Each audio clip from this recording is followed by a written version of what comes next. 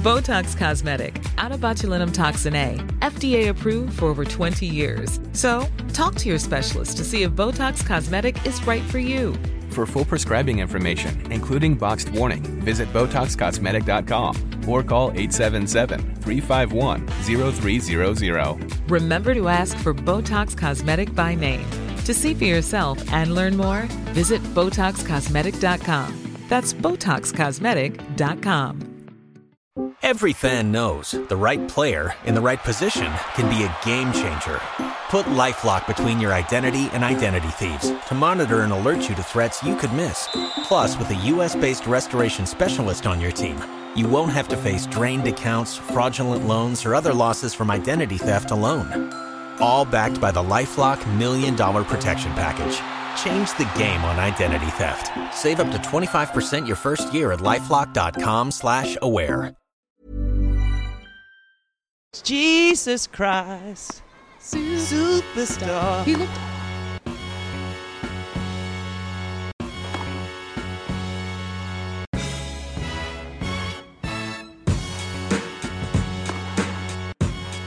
All right, guys, don't be shocked. Don't fall over your chairs or out of your chairs or over your chairs, depending on if you're standing or sitting. But we have another podcast out. Yes, one last week, one this week.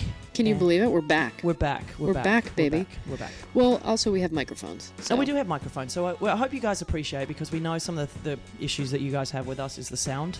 And I don't blame you, because I do listen to podcasts myself, and I appreciate the quality of sound coming from those podcasts. Yeah, well, so that's why we're with mics. So it is the ATP Tour Finals. We spent a lot of time talking about the WTA Tour Finals. This is, by all accounts, a more professional endeavor. You think? It's in Torino. They knew in advance they were going to be there. They're playing indoors. They're not dealing with weather. And honestly, so far the tournament has been scintillating. It's been great. Great. But that's what happens when you play indoors. Helps. Caitlin. You don't have to worry about rain. You don't have to worry about literal hurricane winds, which is what they had to deal with in Cancun.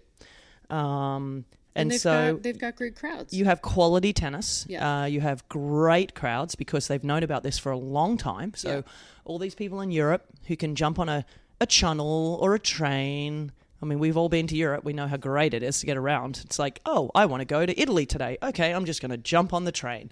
And 7 hours later, I'm in Turin. How great. How great. So, people are making this a destination week. They know that they're going to get quality tennis from start to finish. They know they're not going to have to worry about wind and rain and elements and crap. And, it made for crappy tennis in Cancun because of that. And it wasn't the players' fault. They were trying their best. I mean, quite frankly, I thought the quality of tennis was amazing considering the conditions. Yeah. But at the very least, wind affects both players. We can at least, sort of say no one player had an advantage or a different disadvantage. But moving to the indoors obviously has been great. Before we start talking about the tennis, which has been incredible, I just want to give a shout out to some of the outfits that the men wore ahead of the tournament. Are you taking over Andrea Petkovic's fashion correspondent? I'm just keeping her seat warm. Okay. Only until she gets back, because nobody can talk about fashion the way that Andrea Petkovic can talk about fashion. But I have to say, the Letterman jackets that Carlos Alcaraz and Novak were wearing were very cute. They wore them with jeans. Okay, so did they get those? Is that why they were wearing them? Like, you mean, did they earn them at as Letterman? So you actually liked those jackets on the both of them? Yeah. I mean, I thought it was sort of silly that they both showed up in them. Yeah. Do you think that was a complete coincidence? Do you think I think it's more of a coincidence than the idea of them calling each other and saying, should we wear matching jackets?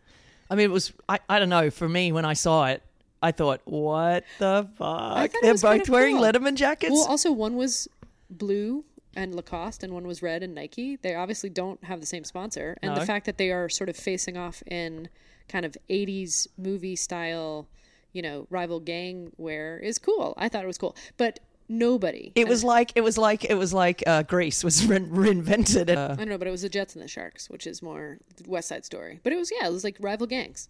Yeah, but it was so my question to you is, you think that they actually were in their room and said, I'm going to wear that today, and they both walked out with Letterman jackets on? What are the fucking chances of that happening? Given the fact that Letterman jackets are kind of a look, more than they coordinated, do you think the number the number 1 and number 2 player in the world weird. Called each other and said, let's match? Hell no. But that, like, the coincidence, I mean, what a coinky-dink. People can respond to us in the comments about whether they think it's less likely that they collaborated on their look or that it was a coincidence. But I thought it was funny because it was like Novak is like 37 or 36 or whatever the hell he is, in his Letterman jacket. Okay, fine. And then you've got the 19-year-old who actually should be in a Letterman jacket. Yeah, he's a teen still. 20-year-old or whatever he is. I thought it was funny. It's like, cool. Dad's taking his son out to a little game of it looked like tennis. they were going to play catch in the yard. The other person, and the person I thought who has been serving looks, I'm going to say it. Just don't even give me shit for it. Jesus Christ. Superstar. He looked amazing. Oh my God. Really? Stefanos Tsitsipas in the Loro Piana beautiful high-end fabric poncho. No. Oh my God. Dude. It was 10 out of 10. It was 12 out of 10. No, my God. I saw your remarks, I don't know, on some Instagram post or something, maybe it was ATP. And you were like, I'm here for this. I'm like, what? No. No. I love when people take a swing. And also, he always takes a swing. He always takes a swing. Look, he looked great in that Montclair Adidas collab of a couple of weeks ago. Yeah, but he literally looked like he was walking down the streets of Jerusalem. So what? I think that's cool. I mean, don't you think it's cooler than like Holger Rune showing up in his sweats? Well, yeah. I mean, I didn't. Yeah, but he wasn't in. Was he in his sweats? He was wearing like a Nike, like he was wearing his tennis shoes. I need to pull up a photo. Do you ever go and to look tournaments at as a kid and you see the dorks wearing like, who don't own jeans, or like they'll wear jeans with their on-court tennis shoes, and you think, oh, that's sad because they don't have any kind of other shoe that they can't not wear their court shoe out socially? That's what Holger Rune looked like. That's true. I know that one. You know what I mean? You know that look? So you wore your tennis shoes out? Yeah. Dude, they got clay on them. What a nerd. Yeah. I thought Medvedev looked fine, but he looked very neutral. The less generally said about Alex Zverev, the better. His hair is looking very long and gross. I don't understand why he's doing that with his hair. First of all, he's got the stringiest, it's not great, worst, like really thin hair. It's not great. And I think he's like trying to hang on to every single strand of it. Maybe. I don't think he's balding. And then he pulls it back. I mean, and actually, I have to say, it looks better when it's pulled back in the pony. But when it's out, it just looks terrible, in my opinion. I just want to say, hats off Novak, hats off Carlos, and especially big ponchos off to our man of Nazareth, Stefanos Tsitsipas, who pulled out of the tournament but won the tournament before it even started. As far as you are concerned. In my opinion. So now we can talk about the tennis now that we've had the fashion foregrounding. It's been some amazing tennis. We are talking on Wednesday, midway through the tournament, the day after after Novak Djokovic and Jannik Sinner played probably one of the best matches of all time. Calm down on that front. In the ATP There's been a lot of great matches. I actually say I think a lot of people thought the Rune Djokovic match was a little more interesting. But that also was 7-6 in the third. Incredible match. I mean, those guys just go at it. I mean, Rune really does play him well. And I think it's good for the sport that we're having these players get so close to Novak the young players like Rune, and of course then Sinner beating him in the next match. It's great that these young guys are stepping up against the greatest player of all time and actually pushing him either to the very, very brink or beating him. And, look, this has been happening for a couple of years now. I mean, Rune beat him last year, and I believe in the Paris finals, or one of those indoor tournaments finals, but in best of five, that's when the rubber meets the road, right? With Novak, I mean, you can beat him. Like for example, yesterday, Sinner getting that 2-1 victory over him yesterday. Imagine you're playing a Grand Slam, and then all of a sudden you're like, "Fuck, I got to win another one of these sets," and which they're all capable of doing. But it's the mindset of like, can I win another set? Whereas Novak's probably sitting back, if that match was best of five, going, okay, great job. I've got all the time in the world. Way to go. This guy cannot keep this level up against me. Exactly. And I'm only going to get better. It was one of the better matches from Novak. Like his positive to negative, hitting winners to unforced errors were like much... Also, it should be said, Novak's just been on an absolute tear. Yeah, was it 19-match win streak or something? 19-match win streak. He hasn't really lost any major... he's from the summer on, he's just been indestructible. I would say arguably this is probably one of his best years ever. Agreed. Unbelievable. The year that he went for the calendar Grand Slam, he lost in the finals of the US Open. Well, technically he lost in the finals of Wimbledon. That was his only loss in a major this year. That is crazy stuff. It's crazy. And the match at Wimbledon that he lost took a Herculean, unbelievable effort. I think kind of got Carlos Alcaraz kind of out of the rest of the season, not in terms of his performance, but certainly in terms of like, once you've climbed the mountain, how do you stay there? Yeah, I agree. Which is actually why I thought Carlos Alcaraz today beating Rublev in straights like kind of kept him sort of back in it. Yeah. He's had a lot to say about the speed of the courts. He's had a lot to say about the differential of balls, which is all probably true. But Novak's not complaining about those things, and it's also true for him. Yeah. Do you know what I mean? So I thought it was really interesting. Differential there. I actually thought it was really interesting because Medvedev, I find Medvedev to be, I love Daniil. I think he's great. 10 out of 10. And I think he's very open and honest with his answers, with his commentary. I mean, can we talk about him flipping the crowd off in Paris? Love that. And then him saying, what? I was just looking at my finger. I'm like, oh my God, dude, we all saw it. You were like, it was like that game as you're a kid where you're like, hey, kid, look at my fist. And, and then you start rolling your hand like you're reeling in a fish, and then you flick the finger up. That was kind of like what he was doing, leaving the court. And look, the Parisian crowds can be very parochial, let's put it that way, and not exactly your best friend if you decide to piss them off.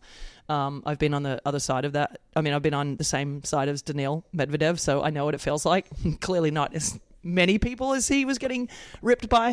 And I mean, you saw what happened with Novak. I mean, him also being upset with the crowds in Paris. I mean, they're fickle. And if you decide to piss off a Parisian crowd or a French crowd, particularly in Paris, they will ride you until you go down. Yeah. Like hard. And that's what happened. They are. And interestingly, and you see this at the French Open certainly, but also Bercy, they will ride you and wear you down until you start losing, and then all of a sudden they'll start cheering for you because they just like being involved. You know what I mean? They like the dynamics. Like I watched a Corentin Moutet match earlier this year at the French Open, and it was two French guys, so the crowd was really confused, and basically they would get on one's case or support the other until the dynamic shifted, at which point then they wanted to support the underdog. Fickle. And Corentin Moutet got applauded, bowed, got in a fight, and rankled the Parisian crowd all in one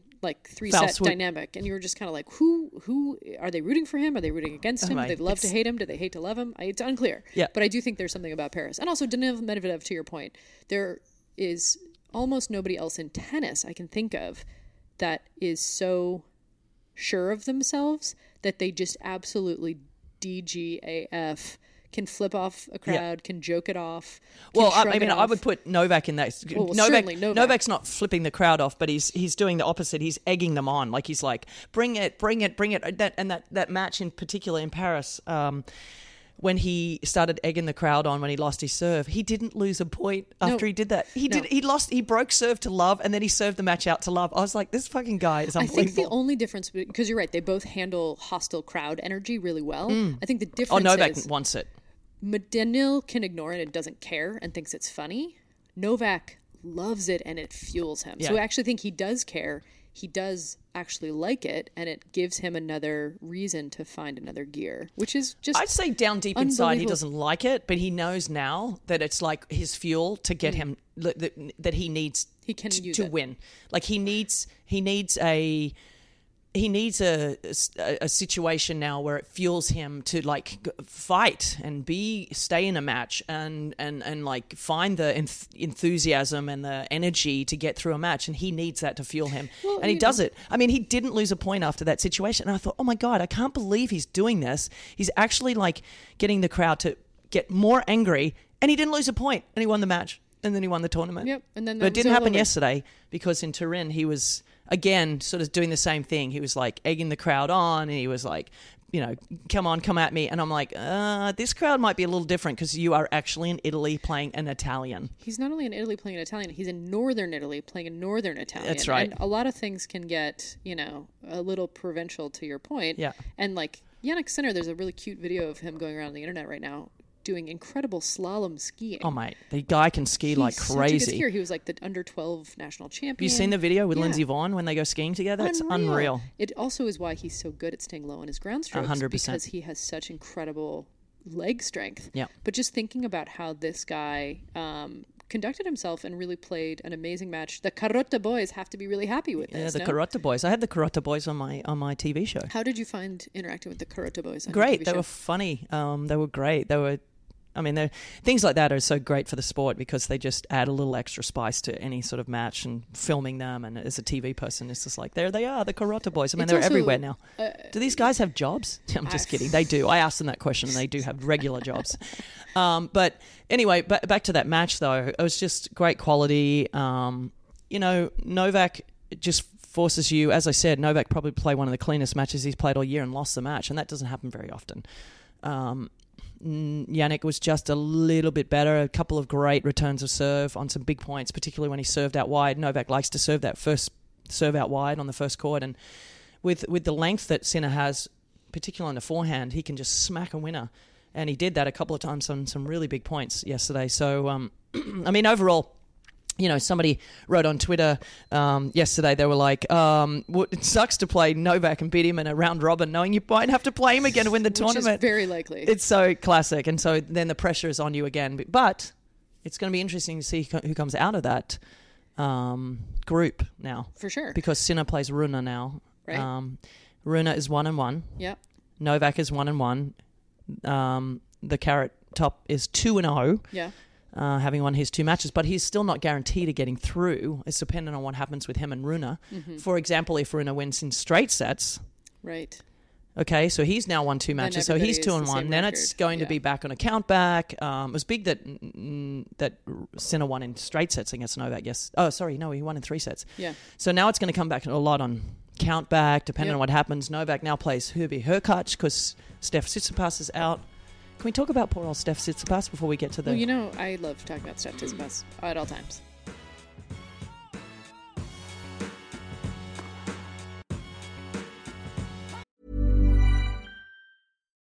Botox Cosmetic, out of botulinum toxin A, FDA approved for over 20 years. So, talk to your specialist to see if Botox Cosmetic is right for you.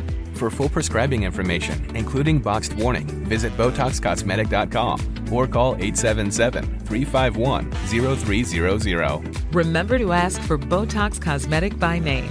To see for yourself and learn more, visit BotoxCosmetic.com. That's BotoxCosmetic.com.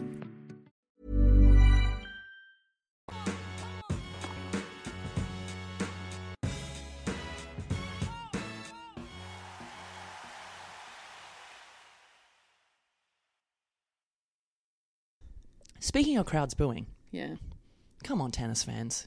You got to be better than this.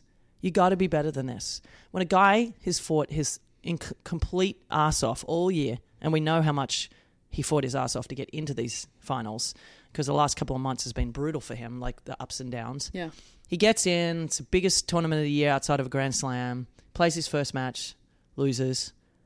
And then he goes out and he's down 2-1 and pulls out because of his wrist injury. Now, I've had a wrist injury, and I saw the little manipulation that the physio was doing to him. I was like, oh, no way, no chance. No good. This is bad. You can't hit a tennis ball. Yeah. What do you want him to do? Go out there and bust his tendon and never be able to play tennis again? I mean, that's the risk you take when you fuck your wrist up. Just ask Riley Opelka. I mean, the guy's taken 2 years to come back on tour. I mean, you're booing him? Like, what the hell? Yeah. Come on. I know you've paid a lot of money for the tickets, and I get it.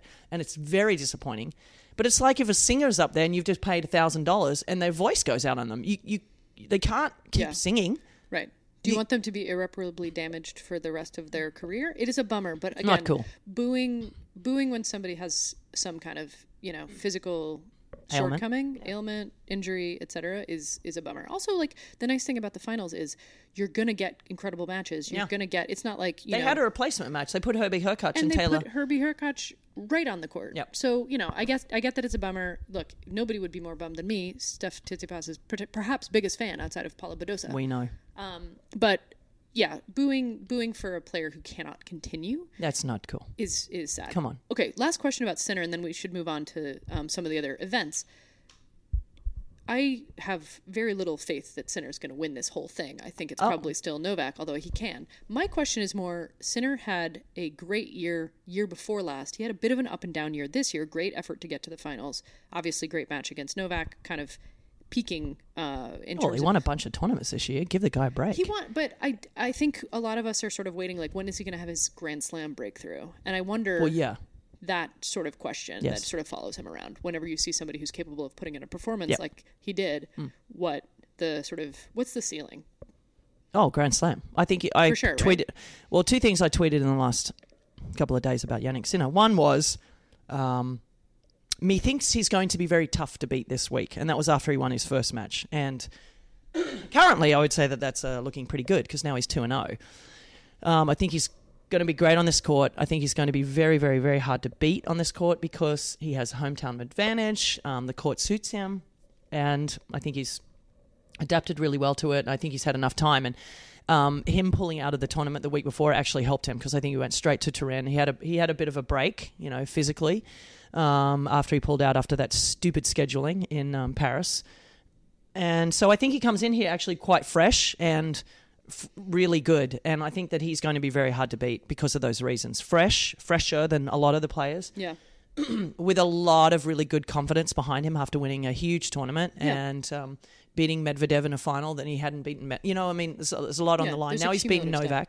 Right. So I think his ceiling is, I actually think he's going to be the player to beat at this tournament. And I also think that he is on schedule to win a Grand Slam next year.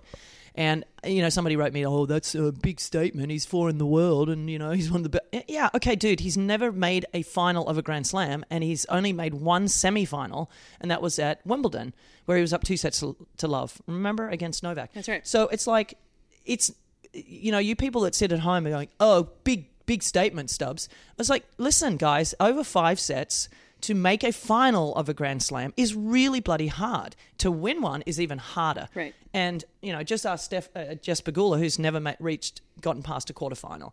It's mentally very hard, and he's a lot younger, and I get it, and he is certainly on track to, we all know, get to a final of Grand Slam. That's easy to guess. But it's another thing to win one, and it's a big step for any player. It feels like the steps get further apart. They get higher. Yeah. It's like a box jump by the time you get to the end of the tournament. No, that's true. That's a good point. It seems like that's the case. And people, even people like me who maybe have played some tournaments or play some competitive stuff, like I think there's no comparison to the level that jumps, the pressure that jumps, the semi to a final to winning. Just ask Ons Jabeur. For sure. You know what I mean? Jabeur, yeah. Like, Maria Sakkari. Like, right. it's a big step to make that. Now, Felix Auger-Aliassime, who's look at him. Finally broke through. That actually is sort of a segue because we have done an uncharacteristic thing here, which is talk about men for nearly 20 minutes, which let's give ourselves a hand because usually people who listen to this podcast know that we tend to subjugate the men to the back half of that. We do what we want to do, which is we would prefer to highlight women's tennis. Right, because everybody else is busy highlighting men's tennis. Yeah, but we have to highlight the men's tennis because it's going on this week. And it's very good. And Can I just, before we get to that though, before we move on, is just say how great the court looks, how everything looks, and this is how the WTA finals should look. Well, the WTA finals does not yet have the tournament scheduled for next year, which... Are we getting to that now?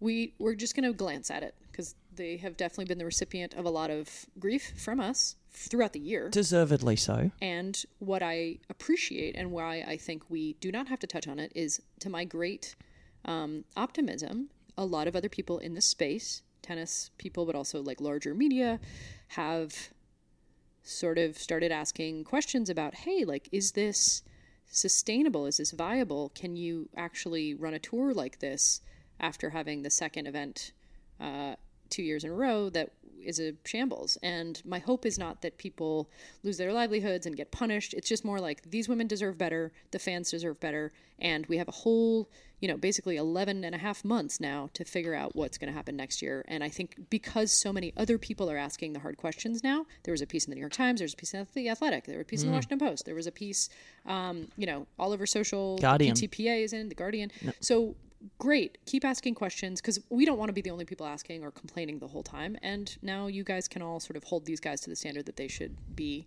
and we can all collectively applaud them when they meet it, assuming they can.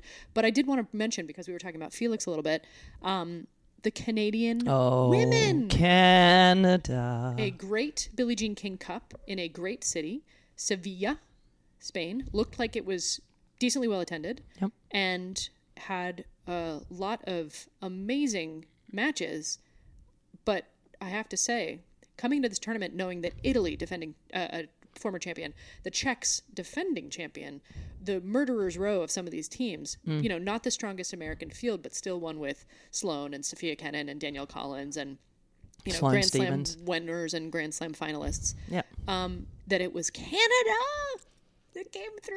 Look at you. Look at you. You're beside yourself. I love when your Canadian roots come out. They so infrequently come out because we have so many things. I got to give props. Just an incredible effort. But that's what happens when you have it's lightning in a bottle sometimes, and that was what it was. And I'm going to give so much praise to Leylah Fernandez. Like, she's been through hell and back in the last couple of years after making the finals of the US Open and all the expectation on her shoulders. And great kid, works her ass off, like really, really, really works hard. And, it's been an up and down couple of years. And to see her out there and be the MVP of the Canadian team in singles and doubles. Undefeated. Won the singles and doubles. Like, undefeated in singles, undefeated in doubles, and hits a backhand passing shot winner to win the clinch. Yeah. Gets to throw her racket up in the air and be swarmed by her Canadian teammates. Like, I'm really happy that she got to have that moment. Yeah. And that team format just really lends itself to tennis having these rare but really wonderful moments where you feel like you're part of something bigger than yourself. And you are. That's what Fed Cup is. I mean, it was one of the greatest joys of my career, was constantly always, it was turning up in my green and gold to play for Australia. I mean, those weeks for any player that has played Fed Cup or Davis Cup or Billie Jean King Cup and Davis Cup, I mean, they'll always talk about those memories. I doubt there's a player that's playing on the professional tour or has retired that won't say that those weeks at Davis Cup and Billie Jean King Cup aren't their favourite weeks of the year, unless they absolutely hated their teammates and their captain. Are you speaking out of any specific example? No. Even on the trials and tribulations of some of my weeks at Fed Cup with certain captains and certain coaches and maybe a couple of teammates. I'm sure you liked some people better than others. I still had fun because my teammates, I mean, it was just the best. It's the one thing missing in being a professional tennis player is that it's an individual, very selfish sport. And so when you go to those weeks, and often the successful teams are the really dynamically good teams, that really get along and try and help each other through and make it a team environment. And the doubles is as important as the singles, and the singles players, practice, with the doubles players. And it's a nice environment. So I really give a lot of praise to everybody on the Canadian team. And how about the 18-year-old, this 19-year-old? Never heard of her in my life, and she comes out and wins this match in the finals. I mean, that really was the clincher, right, for them.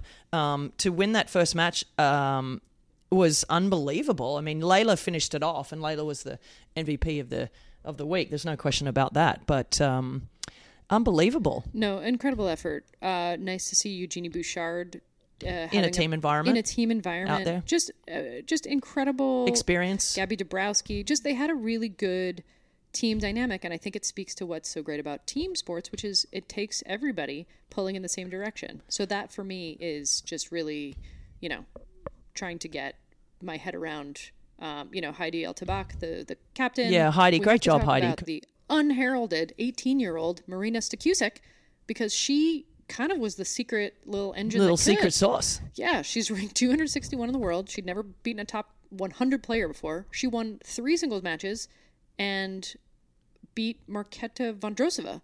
Like, what a... Yeah, and then also beat, in the finals, what's her name? Lefty Italian. Marina Trevisan. Yeah. And so she beats Trevisan. She beats Vondrousova. She likes playing against lefties, let's face it. Fair it's amazing how some people step up in team environments like this. And obviously, look, this kid, we'll see what she does now going forward. Just got to give her a ton of confidence, like beating players like that. Hello, I just beat the Wimbledon champion. Thanks for coming. Right. Who has been playing Billie Jean King Cup for years. Right. But some people turn up at team events, and there's some great players that have played team events like Davis Cup and Billie Jean Cup, and they suck. Mm-hmm. Like, there's some that just get too nervous. They don't turn up. And I'm not going to throw anyone under the bus. There have been a few in the past that have not been great players based on that. Yeah. At team environments. But meeting the moment. And some that just are so good. I mean, there was an Austrian player back in my day, Petra. Oh God, it's I can't remember, but it'll happen. But this girl beat like Jelena Dokic, she beat Monica Seles. Like there was this one Austrian player that literally turned up at Billie Jean King Cup and couldn't lose. So it was this lefty, just only played well at Fed Cup. It was like a joke between me and Lisa Raymond. We're like, this girl doesn't lose when she plays Fed Cup. It's like her superpower. It's like Taylor Townsend in World Team Tennis or Exos. It's like she comes alive. You're like, wow. Team environments bring out the best in some players and not in others. And this kid, way to go. What an effort. Sukasik, great job. Great job, Team Canada. Ending on a positive note for the season. I was really thrilled that my Canadians were getting it done. You know, we don't have a lot of glory moments, really. I know. So, but how about that? Back to back. Davis Cup last year. Billie Jean King Cup this year. Come on, Billie Jean King Cup, picking a great venue, picking a great city, indoors, having great teams. You know, hats off. Everybody had their little blue blazers afterwards. We'll see where it goes next year and what happens. Fingers crossed. All right, any parting shots that you want to sort of end on before we recoup next week? You'd mentioned something to me about our fellow podcasters that you wanted to sort of make a note of, since we are, you know. Well, do we want to speak about the fact that the WTA doesn't have a schedule of finals yet? Did. Okay. Can we just, come on, guys. That's it. Keep it moving. Okay, keep it moving. All right. I'm loving this, the Manning cast, can I just say, watching football. Like I don't know if you saw Eli Manning go through all his plays at the line, you know, when they yell out, Dolphin, Dolphin, Dolphin. And you're like, what the fuck? It's all this and Big Apple, Big Apple. And he went through the whole signal stuff. I said, can we do that for tennis? Can we have a Manning cast for tennis? Like, I want to be a part of that. I want to be able to, just be myself watching a tennis match and actually commentate one like that, and not necessarily. Okay, well, who's stopping you? I know. Well, okay. I'm working. Well, again, give us some that, and feedback as far as comments. podcasts are concerned, to fellow podcasters in tennis, some people that do them, they're just rude. You feel like there's a bunch of podcasters out there who are just taking shots? I mean, we've taken our fair share of shots, but I also like to think we've given praise where praise is due. We don't give our fair share of shots on our fellow podcasters. This is not what we do. That's true. So, you see, we go after the establishment. Right. That's what we do. Or we give shit to some players sometimes. But overall, we're pretty positive about that sort of stuff. Anyway, listen, I do want to mention that the men's doubles has been really fun too at the ATP finals. I love how they do the format. They do a doubles match, singles match, doubles and singles. And a lot of people are there watching these great doubles matches with the guys.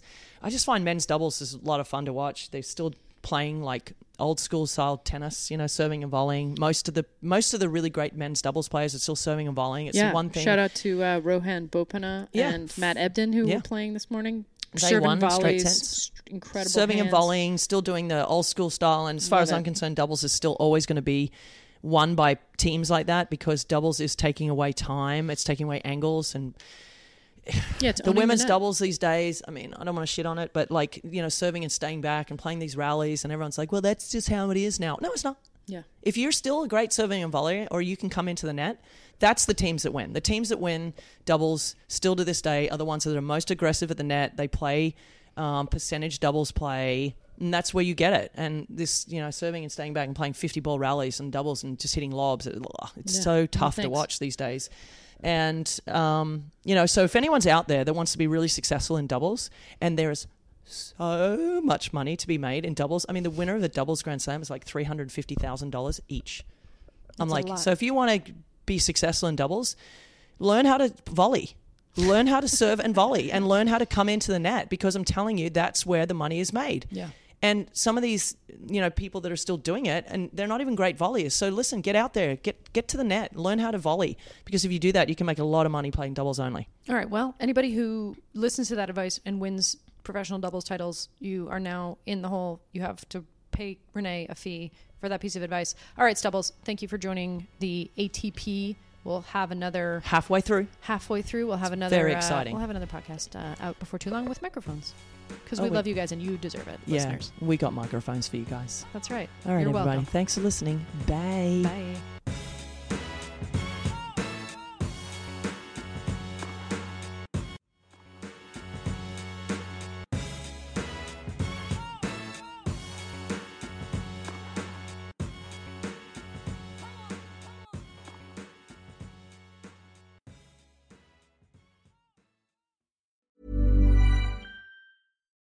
Botox Cosmetic, out of botulinum toxin A, FDA approved for over 20 years. So, talk to your specialist to see if Botox Cosmetic is right for you.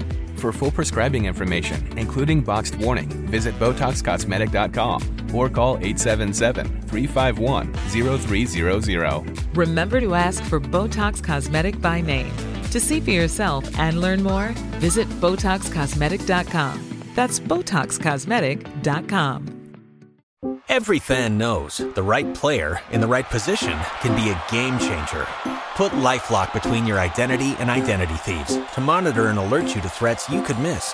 Plus, with a U.S.-based restoration specialist on your team, you won't have to face drained accounts, fraudulent loans, or other losses from identity theft alone. All backed by the LifeLock $1 Million Protection Package. Change the game on identity theft. Save up to 25% your first year at LifeLock.com/aware.